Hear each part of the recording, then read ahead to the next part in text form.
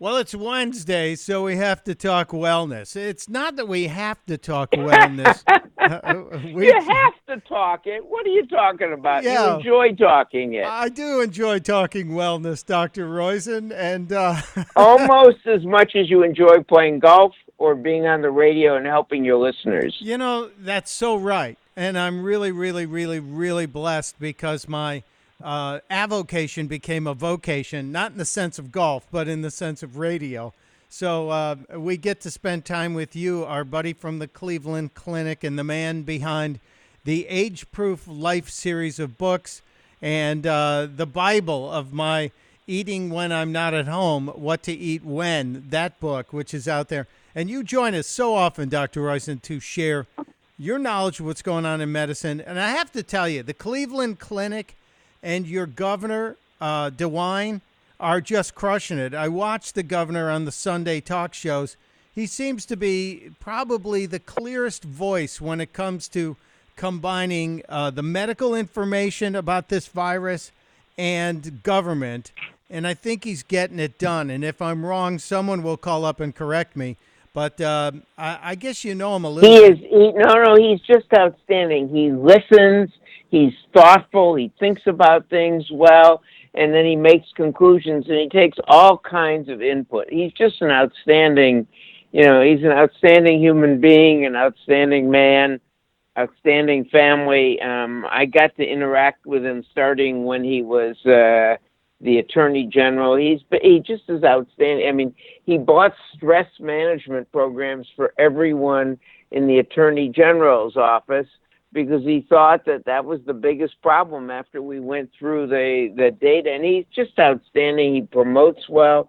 He is an ideal civil servant. He cares about the people he literally serves. He's not the governor because he's the top. He's the governor because he wants to serve a lot of people. Well, it's also noticeable that he focuses on unity versus divisiveness. And that was apparent as he was quite diplomatic in ducking some of the leading questions meant to sow more division. And I really appreciated that because we're not going to solve anything if we're yelling at each other. We're only going to make things worse, and that was a great thing. Let's transition into a little bit about where we are on the virus. I told people that I was going to be talking to you for the show, and I actually got a couple of questions, if you don't mind, that were sent that maybe you can help some of these people understand. We talked about masks and social distancing. And Maria in Connecticut wrote, I get social distancing. I understand it.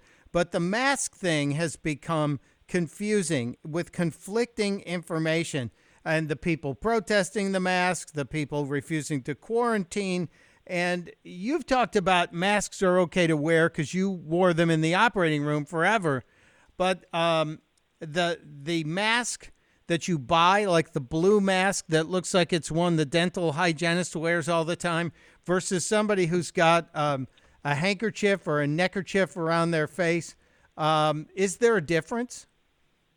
Yes, there is a difference, and I'll tell you from the hierarchy of masks is the N95 without a exit hole protects you and protects others, and in a huge way.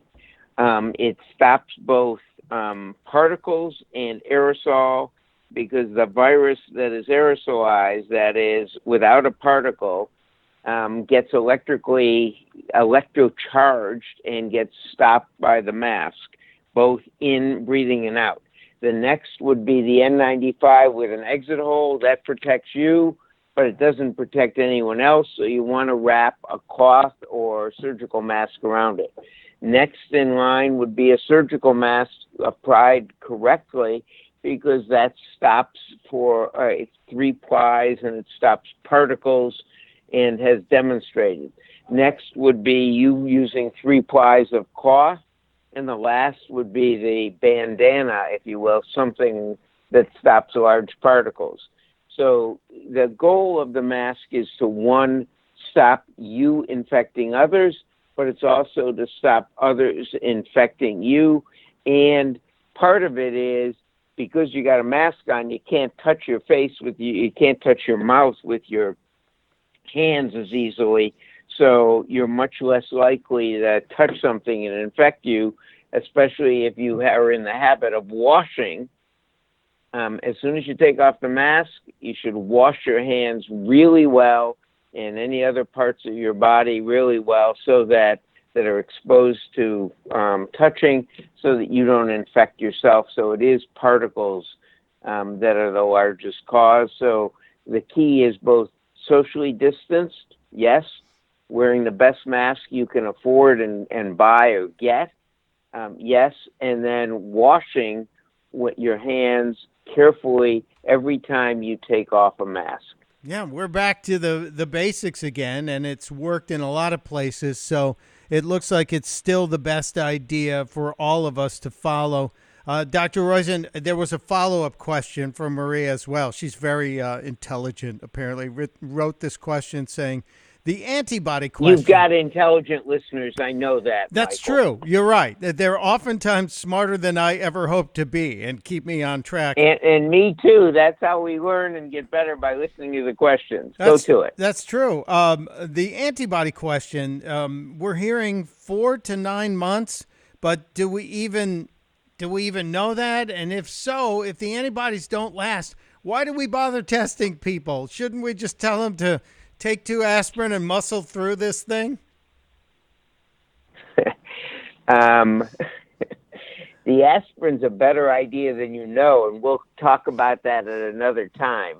But we don't know the biology of this well enough. Remember, it's only been around at most since November, in the United States in any quantity since March.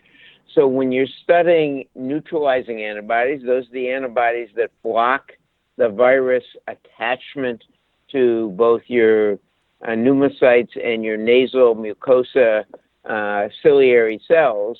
That's the 2 places this SARS virus replicates very well, and you want to block that attachment. We don't know how easily they are created, how easily they're created by vaccines, how long they last, and we have no idea. We literally don't know anything about the length of this because it's only been around 3 or 4 months at most. So we don't know whether it's 4 months or 4 years that it's going to last once you get a vaccine. We do know some of the COVID viruses, the SARS-CoV-1, if you will, the original SARS, only replicates deep in your lung. So it's easier to get a neutralizing antibody because you don't get as big a dose as if it replicated in your nose. And that means that a little bit of neutralizing antibody seems to go a long way. The vaccine for that, although it's not widely distributed and widely known, seems to last about 2 years. The cold, we don't have anything that we produce, those cold viruses that replicate in the nose like this one does to a large degree. And so we get the COVID-B virus colds every 2 or 3 months. That is, if you get infected with a coronavirus B cold, you might get another one in 2 or 3 months. So the neutralizing antibodies don't work very well at all against that we produce. Where this is, we have no idea yet. We will get much better idea from the vaccine work and how long those protect. So we'll find out an awful lot over the next, unfortunately, year, and hopefully we'll get a treatment that works better over the next 2 or 3 months. There are a lot of treatment trials, and we hope there are over 250 different treatments being examined, and hopefully one of these or a combination of these will give us 90% reduction in death and complication rates, and then we'll be able to live our life normally. Well, it does look like over the course of the past 7 or 8 months, we've figured out much better how to treat it, how to deal with it, and people are living. And we're also avoiding getting it in touch with the elderly. That population has been limited in their contact with it. I've got less than a minute here, Doc. I do want to ask you to confirm what I've been telling people for 2 weeks. Sleep on your side so the virus has a chance to not get into your lungs. Sleeping on Right, your when you side. sleep on your back, it replicates in the nose. You'll suck in air through your nose and can get it deep into your lung where it causes much worse damage. If you sleep on your side with your head tilted down, the nasal drippings drip out and you don't get as much virus to replicate.